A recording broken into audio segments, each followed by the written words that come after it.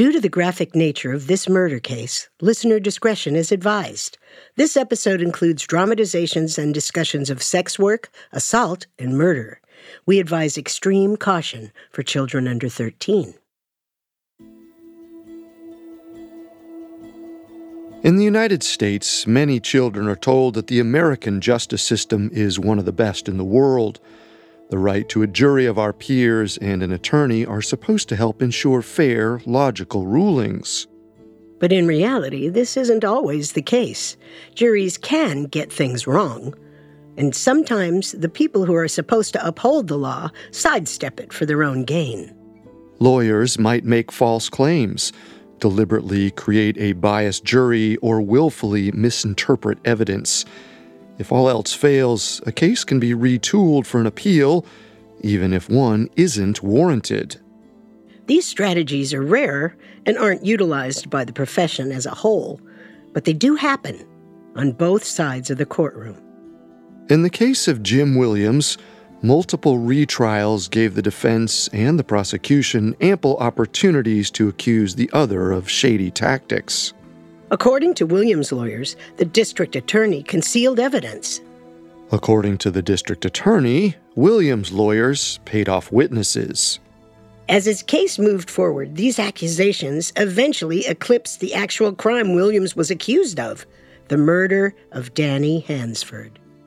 By the time the court saga finally ended, Danny seemed almost entirely forgotten. Many questions were left open, and to this day, it's hard to say what actually happened to Danny Hansford. One of these legal teams won out in the end, but did they deserve to?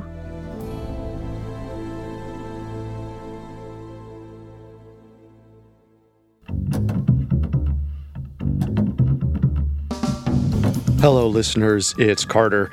Wendy and I love to bring you stories about the many ways in which murder investigations can go horribly wrong or wonderfully right on our shows Unsolved Murders and Solved Murders. But every once in a while, we come across stories that don't fit neatly into either category. Sometimes a closed case gets blown wide open. Questions we thought had been answered get thrust back into the public eye. The ensuing controversy transforms what we thought was a simple murder story into something else entirely. We want you to join us in asking one very important question. Is this case solved or unsolved? You can find episodes of Solved Murders, Unsolved Murders, and all other Spotify originals from Parcast for free, exclusively on Spotify. This is our final episode on the killing of 21-year-old Danny Hansford. Last week, we followed along as Jim Williams was convicted of murder. This week, we'll explore Williams' shocking release from prison and the legal battle that his lawyers refused to put to rest. We have all that and more coming up. Stay with us. Hear that? It's the sound of someone whacking the ground with a rake. Specifically, they're beating around the bush, which we've done enough of in this ad too, so let's get right to it. The new Moneymaker scratch-off from the Ohio Lottery doesn't beat around the bush. Money Maker. Play the game and you could win money, up to $2 million. With more than $88 million in prizes, ranging from $50 to $500, Moneymaker cuts right to the cash. Lottery players are subject to Ohio laws and commission regulations. Play responsibly. The NBA playoffs are here, and we all know playoff mode is a thing. Listen to the evidence. Playoff crowds are going wild. Playoff players are lighting up the court. Even your speakers are in playoff mode. Okay, we'll take it down a notch, but just a notch, because this is the turn it up to 11 NBA playoffs. Playoff mode is clearly a thing. The NBA playoffs presented by Google Pixel continue on ABC, ESPN, TNT, and NBA TV. This episode is brought to you by Too Faced Cosmetics and Better Than Sex Mascara. The name literally says it all. This mascara is that good. There is a formula for anyone and everyone available in original, waterproof, and chocolate that thickens, lengthens, and curls to give you all the drama and volume. Or try the new Naturally Better Than Sex. It has a 98% naturally derived formula. Shop Too Faced Better Than Sex Mascara at Sephora today.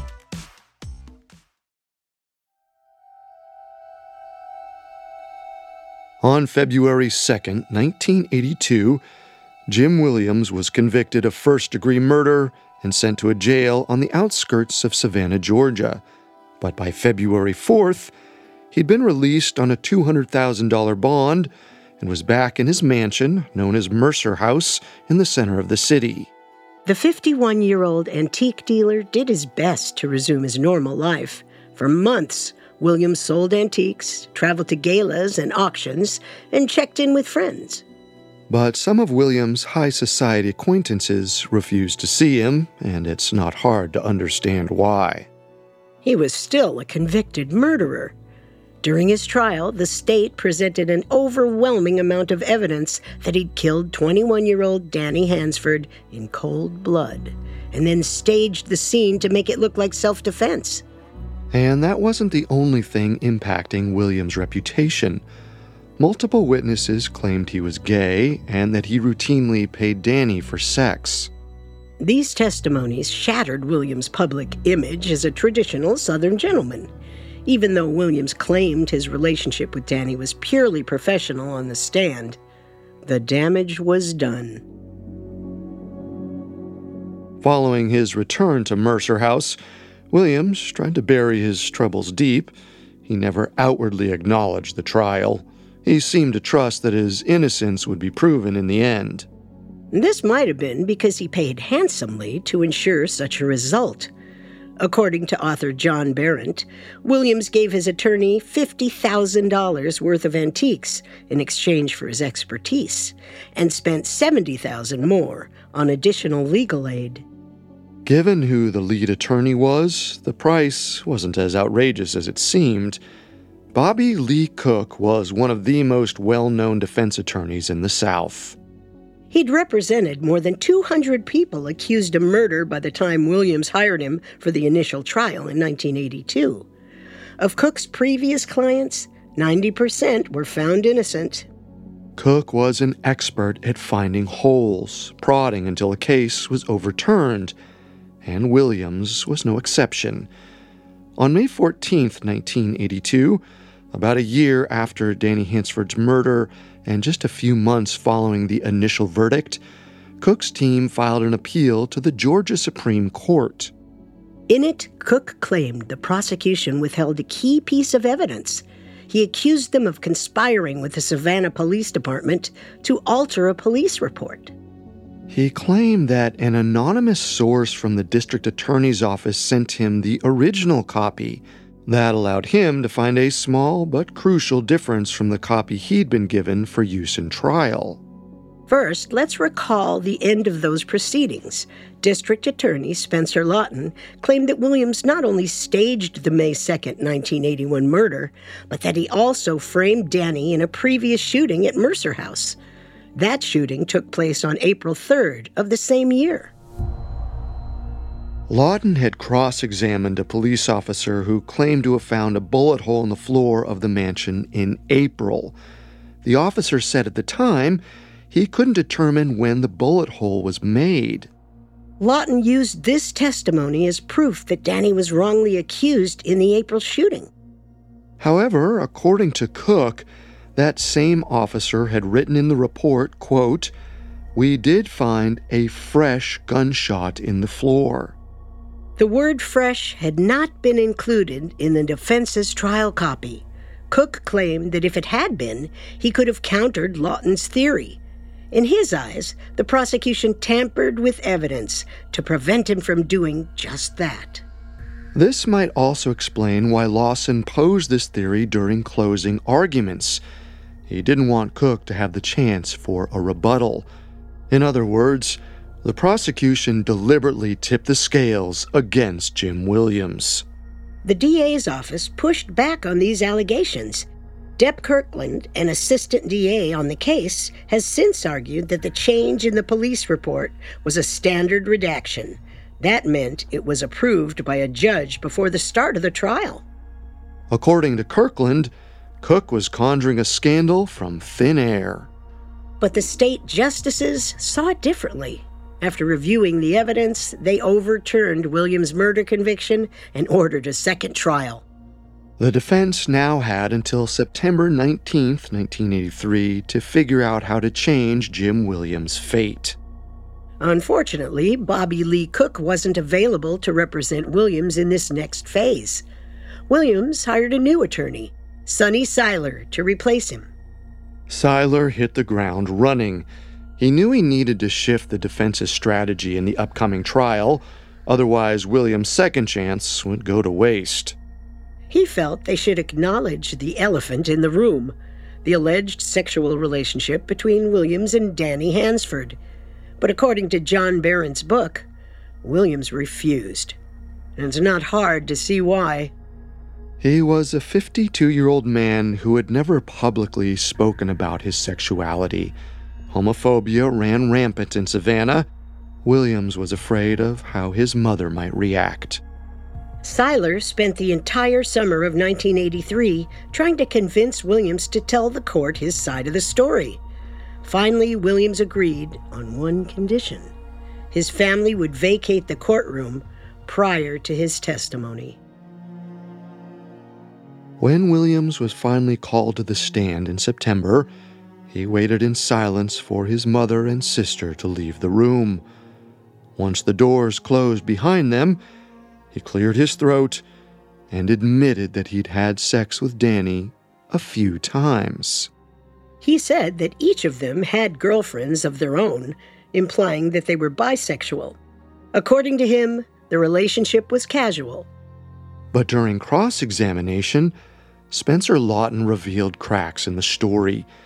He asked about the 30-year age gap between the two men, and Williams became defensive. Lawton then probed about the money and gifts Williams had heaped onto Danny. Again, Williams had no explanation. Rather than resting his case there, Lawton pressed on. Soon, Williams had admitted that Danny was a sex worker. This was a blow for the defense. While Seiler believed honesty would paint Williams in a more favorable light, he hadn't anticipated this, but he had more up his sleeve.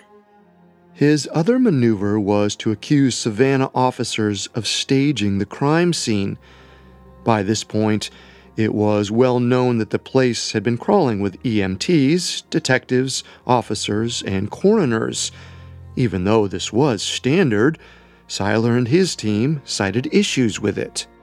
Seiler explained that the crime scene photos showed several items in the study were moved during the investigation. And the state's appeal ruling already indicated that the prosecution and Savannah PD had concealed evidence. So it wasn't far-fetched to think they'd tampered with the crime scene, too. Lawton insisted that officers didn't move anything until the entire scene was documented. He also pointed out that they had nothing to gain from tampering with evidence. It's unclear why Lawton and his team didn't refute these allegations outright.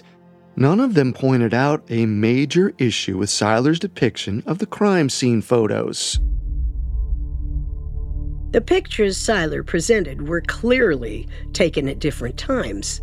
Some depicted the study in its original state, and others were taken while detectives searched it. If Seiler had looked at the frame numbers, he would have noticed this discrepancy. Regardless, he probably knew that police almost always photograph crime scenes as they're being processed. It seemed like Seiler was willfully misinterpreting the evidence, and it's odd that the prosecution didn't swat down his accusations then and there. Perhaps they let them slide because they were so confident in the physical case against Jim Williams. Lawton spent most of his time on the stand, repeating what he'd already said about the 30-minute time gap and the strange positioning of Danny's body. He also emphasized the lack of gunshot residue on Danny's hands. The defense tried once again to discredit these clues. This time, they even claimed that there was a mechanical issue with the Luger found under Danny's hand. According to them, the gun was remarkably difficult to shoot. Its trigger required about 20 pounds of force to pull, about 3 times more than the average gun. They argued that meant it could jerk around in the shooter's hand and emit residue at odd angles. That, they claimed, was why Danny's hands were clean. Up until this point, the two legal teams seemed neck and neck. But when Lawton took the floor for his closing arguments, he picked up the Luger in question and handed it to a female assistant. Lawton asked the woman, who was much smaller than Danny, to pull the trigger. She did so with ease. The empty click punctuated the arguments, and the jury was sent to deliberate. On October 8th, 1983, after 19 days of testimony, Jim Williams was found guilty. Again. But as Williams was taken to jail a second time, his defense team already seemed to be working on their next appeal. After all, they'd made the impossible happen once. With enough time and money, maybe they could do it again. Coming up, scandal, rumors, and new evidence reignite accusations. Hi, Parcasters. It's Greg and Vanessa from the series Serial Killers. For the past 5 years, we've explored hundreds of history's most notorious murderers, giving listeners an intimate look at their sordid origins and heinous crimes. If you haven't had a chance to join us before, there's no better time to dive in than right now for our Serial Killers 5th Anniversary Special. It's a 4-part examination into the mythology surrounding 4 fearsome killers. Edmund Kemper, John Wayne Gacy, Ted Bundy, Jeffrey Dahmer. Our 5th Anniversary series uncovers the men behind the mayhem, analyzing what turned them into killers and how their lethal behavior made their stories larger than life. If you've listened to the show before, we hope you enjoy. And if you haven't, this is the perfect series for any avid Parcast fan. Follow Serial Killers to hear our 4-part 5th Anniversary Special. Listen now, free and only on Spotify. Hey, it's Kaylee Cuoco for Priceline. Ready to go to your happy place for a happy price? Well, why didn't you say so? Just download the Priceline app right now and save up to 60% on hotels. So whether it's Cousin Kevin's Kazoo Concert in Kansas City, go Kevin, or Becky's Bachelorette Bash in Bermuda, you never have to miss a trip ever again. So download the Priceline app today. Your savings are waiting. Go to your happy place for a happy price. Go to your happy price, Priceline. Now back to the story. 52-year-old Jim Williams was back in a Chatham County jail, and this time, his request to be released on bond was denied. Even though he'd been found guilty of murdering Danny Hansford twice, Williams maintained his innocence, and on Halloween of 1983, his lawyers filed a motion for yet another trial. Only a few weeks had passed since his second conviction. Generally, there are 2 possible routes to securing a second, or in this case, third trial. An attorney can find an error in the previous case, or they can reveal new evidence that could change the outcome. If these strategies fail and the judge denies the motion, the attorney can appeal the decision and take the case to the state Supreme Court. Williams' defense team had already highlighted issues with previous rulings, so this time they scoured Savannah for new information on the case. Or at least, they said they did. In the months after the motion was filed, Williams' lawyer, Sonny Seiler, submitted multiple affidavits from brand new witnesses. Many of them were Danny Hansford's acquaintances or fellow sex workers. Oddly enough, every single one of them said the same thing. Danny wanted to kill Williams, and that he spent the final weeks of his life actively plotting the murder. It was a shocking possibility. At first, it seemed to bolster Williams' claims of innocence. Maybe he really was just defending himself from an attempt on his life. But everything Williams had said up to this point depicted Danny as a raging madman. It was odd that none of these witnesses came forward before the spring of 1984, and that their testimonies matched up so well, almost 3 years after the fact. According to Depp Kirkland's book, Lawyer Games, this pile of affidavits also ended up on D.A. Lawton's desk. Lawton found the testimonies more than suspicious. In fact, he believed they were completely fake. he contacted the Georgia Bureau of Investigations and sent a special agent to look into these alleged witnesses. Lo and behold, one of them admitted he'd signed the affidavit because he owed Sonny Seiler a favor. While he had chatted with Danny at a party once, he never heard him say anything about killing Jim Williams.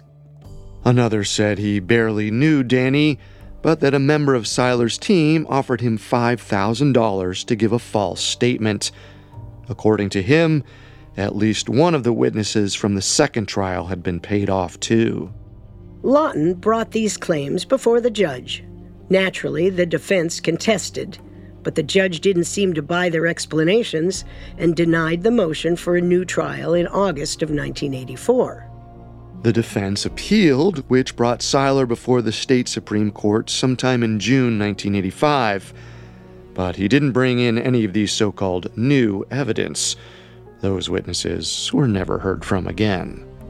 Instead, Seiler seemed to take the safer path and followed in Bobby Lee Cook's footsteps. He cited errors in the second trial. The attorney had 3 major complaints. 1. There wasn't enough circumstantial evidence to convict Jim Williams. 2.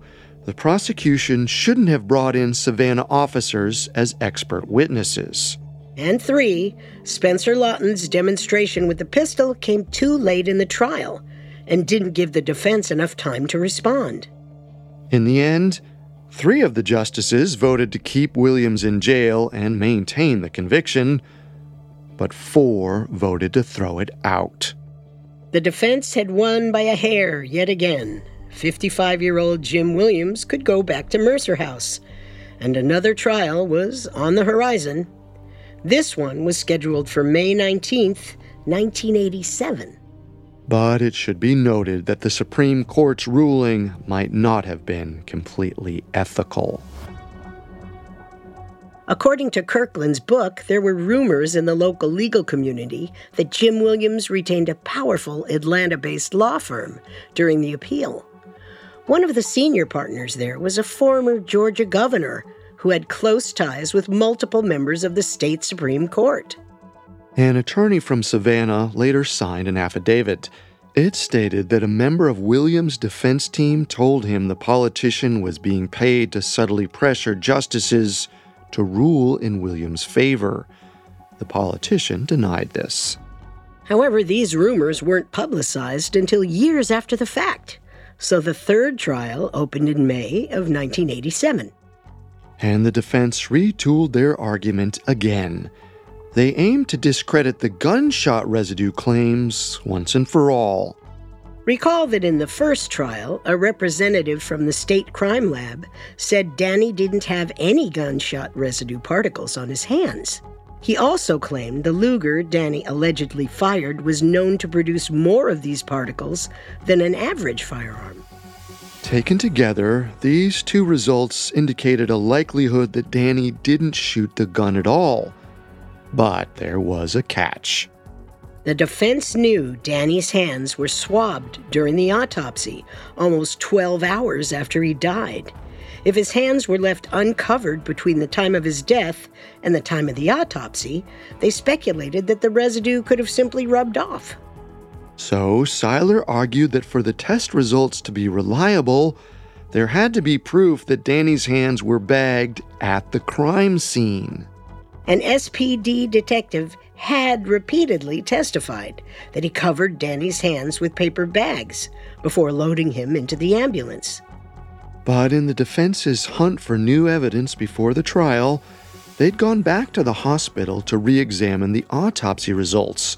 Oddly enough, the hospital's copy had an extra page added to it, an ER admission form. On the form, a nurse had written, quote, "Hands bagged bilaterally in emergency department." Seiler called this same nurse as his first witness, and he posed the obvious question, had Danny come in with bags already on his hands? The nurse replied, he did not. She was the one who bagged them after he arrived. That meant that they were unprotected during the entire ambulance ride. And that wasn't all. The nurse also said she'd used plastic bags. This was even better for the defense. According to one of their expert witnesses, plastic bags are never used in gunshot residue tests because they can create condensation and static electricity. Both of these can pull particles away from the hands and effectively remove any residue. The ER nurse had single-handedly ruined one of the strongest pieces of evidence against Jim Williams. She also cast more overall doubt onto the Savannah Police Department. But even then, there's reason to doubt her story. By this point, rumors were circulating about the defense buying testimony. And the one piece of hard evidence, the note on the admission form, could be interpreted in two different ways. Hands bagged bilaterally could mean that someone in the emergency department did the bagging. But it could also mean that the hands were already in bags when Danny arrived. And there's no way to confirm what kind of bags were actually on his hands. The coroner followed standard procedure and took photos during the autopsy. These types of pictures are usually kept on file by multiple agencies, including the police department, the court, and the State Bureau of Investigations. But according to Depp Kirkland, Danny's autopsy photos went missing from every single collection. The prosecution wasn't able to provide these rebuttals at the time, though. Instead, D.A. Lawton used his closing statement to reiterate that it didn't matter if the test results were compromised. There was still a substantial amount of physical evidence against Jim Williams. And with that, a jury was sent to deliberate for the third time. By the afternoon of the next day, they'd almost reached a decision to convict, but one woman held out for Williams' innocence. After another day, they were still deadlocked. The judge implored them to come to a unanimous decision as soon as possible. Then he sent them home. Many seemed to think they would announce a verdict the next day. But when the jurors filed back in on the morning of June 9th, the court was in for a surprise. It turned out that the lone holdout contacted a paramedic the night before and asked him very specific questions about the case. In this and every criminal case, jurors aren't allowed to seek outside information about the trial they're participating in. Each juror swore not to do this prior to the start of the proceedings, but this woman violated her oath. After 3 weeks in court, the judge had no choice but to declare a mistrial. If this error hadn't occurred, Jim Williams probably would have been convicted of first-degree murder for the third time. Instead, he got an unprecedented fourth chance to defend himself in court. And this time around, he'd do it very differently. Coming up, Jim Williams' final shot at freedom. The NBA playoffs are here, and we all know playoff mode is a thing. Listen to the evidence. Playoff crowds are going wild. Playoff players are lighting up the court. Even your speakers are in playoff mode. Okay, we'll take it down a notch, but just a notch, because this is the Turn It Up to 11 NBA playoffs. Playoff mode is clearly a thing. The NBA playoffs presented by Google Pixel continue on ABC, ESPN, TNT, and NBA TV. Now back to the story.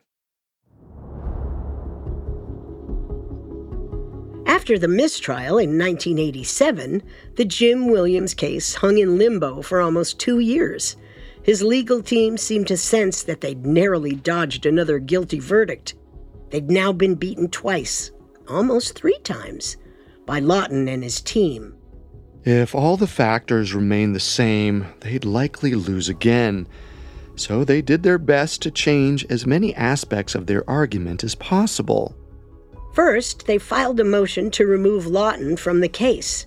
They said he'd been hiding evidence again, specifically the hospital form. This motion was thrown out almost immediately. As it turns out, admission forms are almost never shared with legal teams. In October of 1987, the DA shot back and tried to get Seiler off the case for negligence and unethical conduct. While we don't know the exact contents of this complaint, Lawton probably focused on the allegations that Seiler paid for testimony, but this motion was also denied. Meanwhile, Jim Williams' story attracted more publicity than ever. Tourists showed up outside of Mercer House, snapping photos of the imposing brick facade.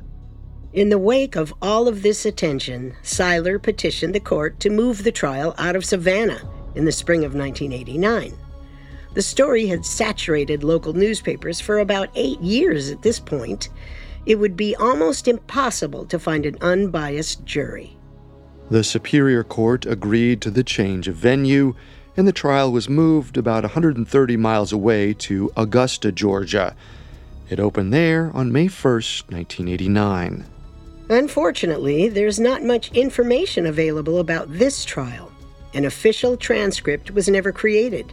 In writing his book, Lawyer Games, Depp Kirkland attempted to get the remaining notes from a court reporting company that had worked on the case, but they'd shredded all of their documents from the 1980s.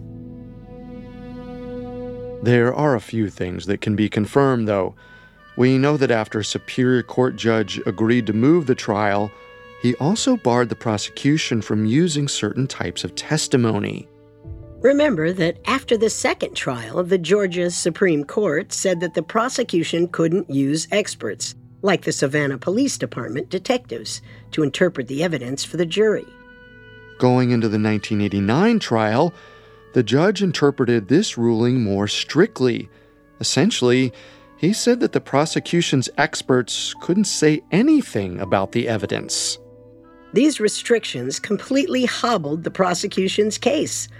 But because the defense didn't rely on expert witnesses, their case was hardly impacted by the new rules.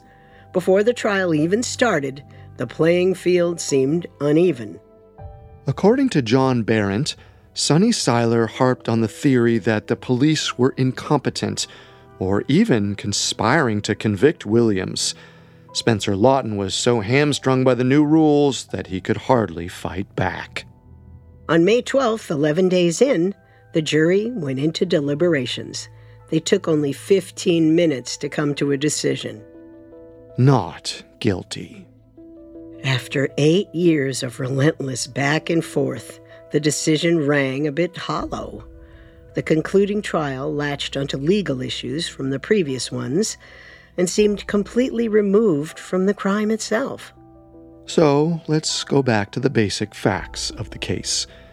We know Jim Williams shot Danny Hansford on May 3rd, 1981. He said that himself. The real question is, under what circumstances? The trial process included countless versions and perspectives on the shooting, but all of them seemed to fall into one of three basic scenarios. Option 1, Williams shot Danny to protect himself. There are a few pieces of evidence that could line up with this. For example, Danny was known to be a loose cannon, and if the April incident is taken at face value, it seems like he wouldn't hesitate to pick up a gun and fire. But this scenario required Danny to shoot first, and that's difficult to prove. The gun under his hand didn't have any blood on it, even though his hand was thoroughly coated. And even if there were inconsistencies in the gunshot residue test, the results seem to indicate that he didn't shoot at all. The second option is the one favored by the prosecution, that Danny's murder was premeditated and set up to look like self-defense.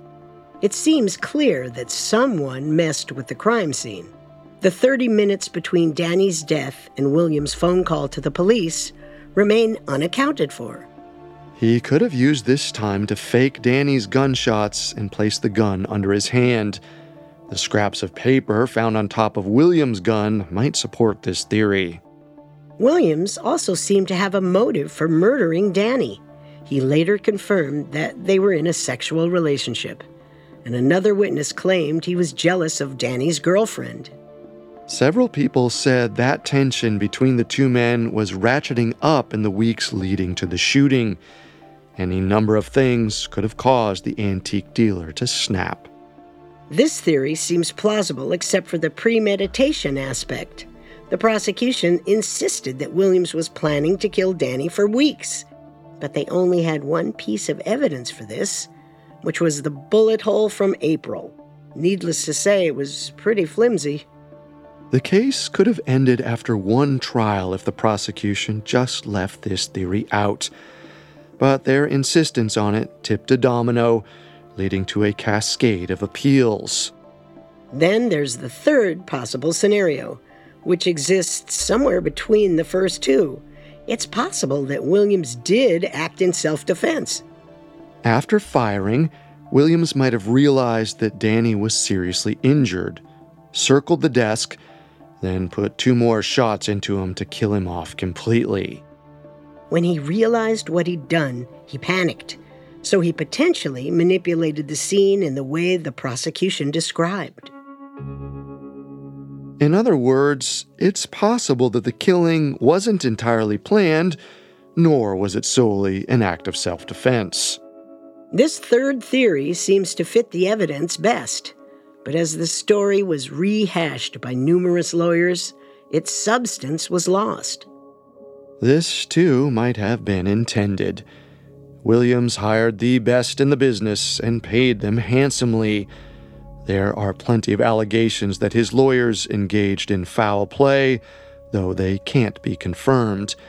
At the very least, Williams was wealthy enough to pay for as many appeals as it took for the case against him to fall apart. Either way, the fact is that Jim Williams emerged victorious, and many in Savannah rallied around him. He was nearly 60, and it seemed like his life was beginning anew. 7 months after the trial concluded, he threw his first Christmas party in years. Hundreds of guests circulated through Mercer House and marveled at his glittering collection of antiques. It was smaller than the last time they'd seen it. Williams had been forced to sell off many of the pieces to cover his legal fees, which totaled around $1 million. But he'd kept some of his favorites. These included a full set of dishes from the Qing dynasty, 2 enormous tapestries from 18th century Brussels, and the dagger that was allegedly used to kill Rasputin. Williams sailed around the party in tip-top spirits. He was right back where he belonged, no longer a social pariah or a convicted murderer. But as his guests trickled out of the house early the next morning, they couldn't have known that this triumphant return to form would be his last. About 3 weeks after the Christmas party, on January 14th, 1990, Jim Williams was found dead. It looked like he'd collapsed in the middle of the night, right outside his study.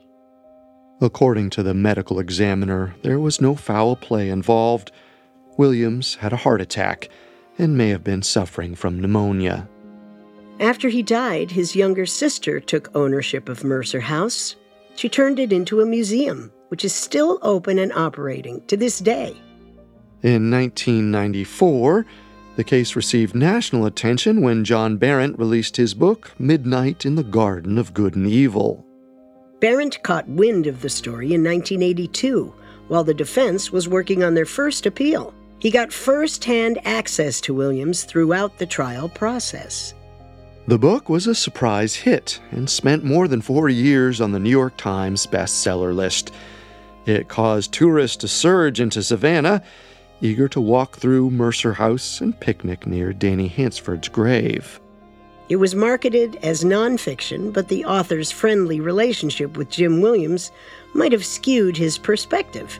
People like Spencer Lawton have repeatedly stated that many key details were left out of the text. But even though Berendt is sympathetic toward Williams, the book never quite comes to a conclusion about the events of May 3rd, 1981. Perhaps that illustrates the thorniness of Danny Hansford's case. It's technically solved and has been from the beginning. Everyone knows who pulled the trigger, and after 10 years in court, everyone knows the official verdict. But the questions about what motivated that shooting and what actually happened that night seem unsolvable.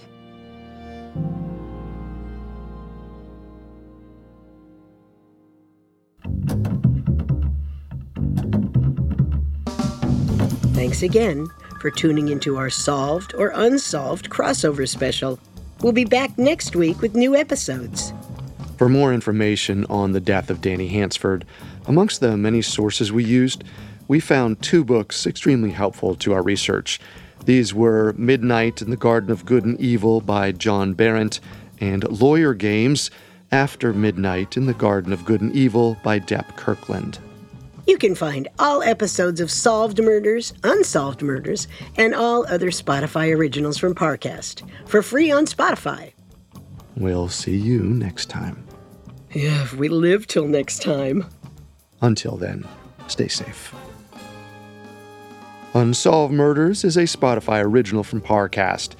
Executive producers include Max and Ron Cutler. Sound design by Michael Langsner, with production assistance by Ron Shapiro, Nick Johnson, Trent Williamson, and Carly Madden.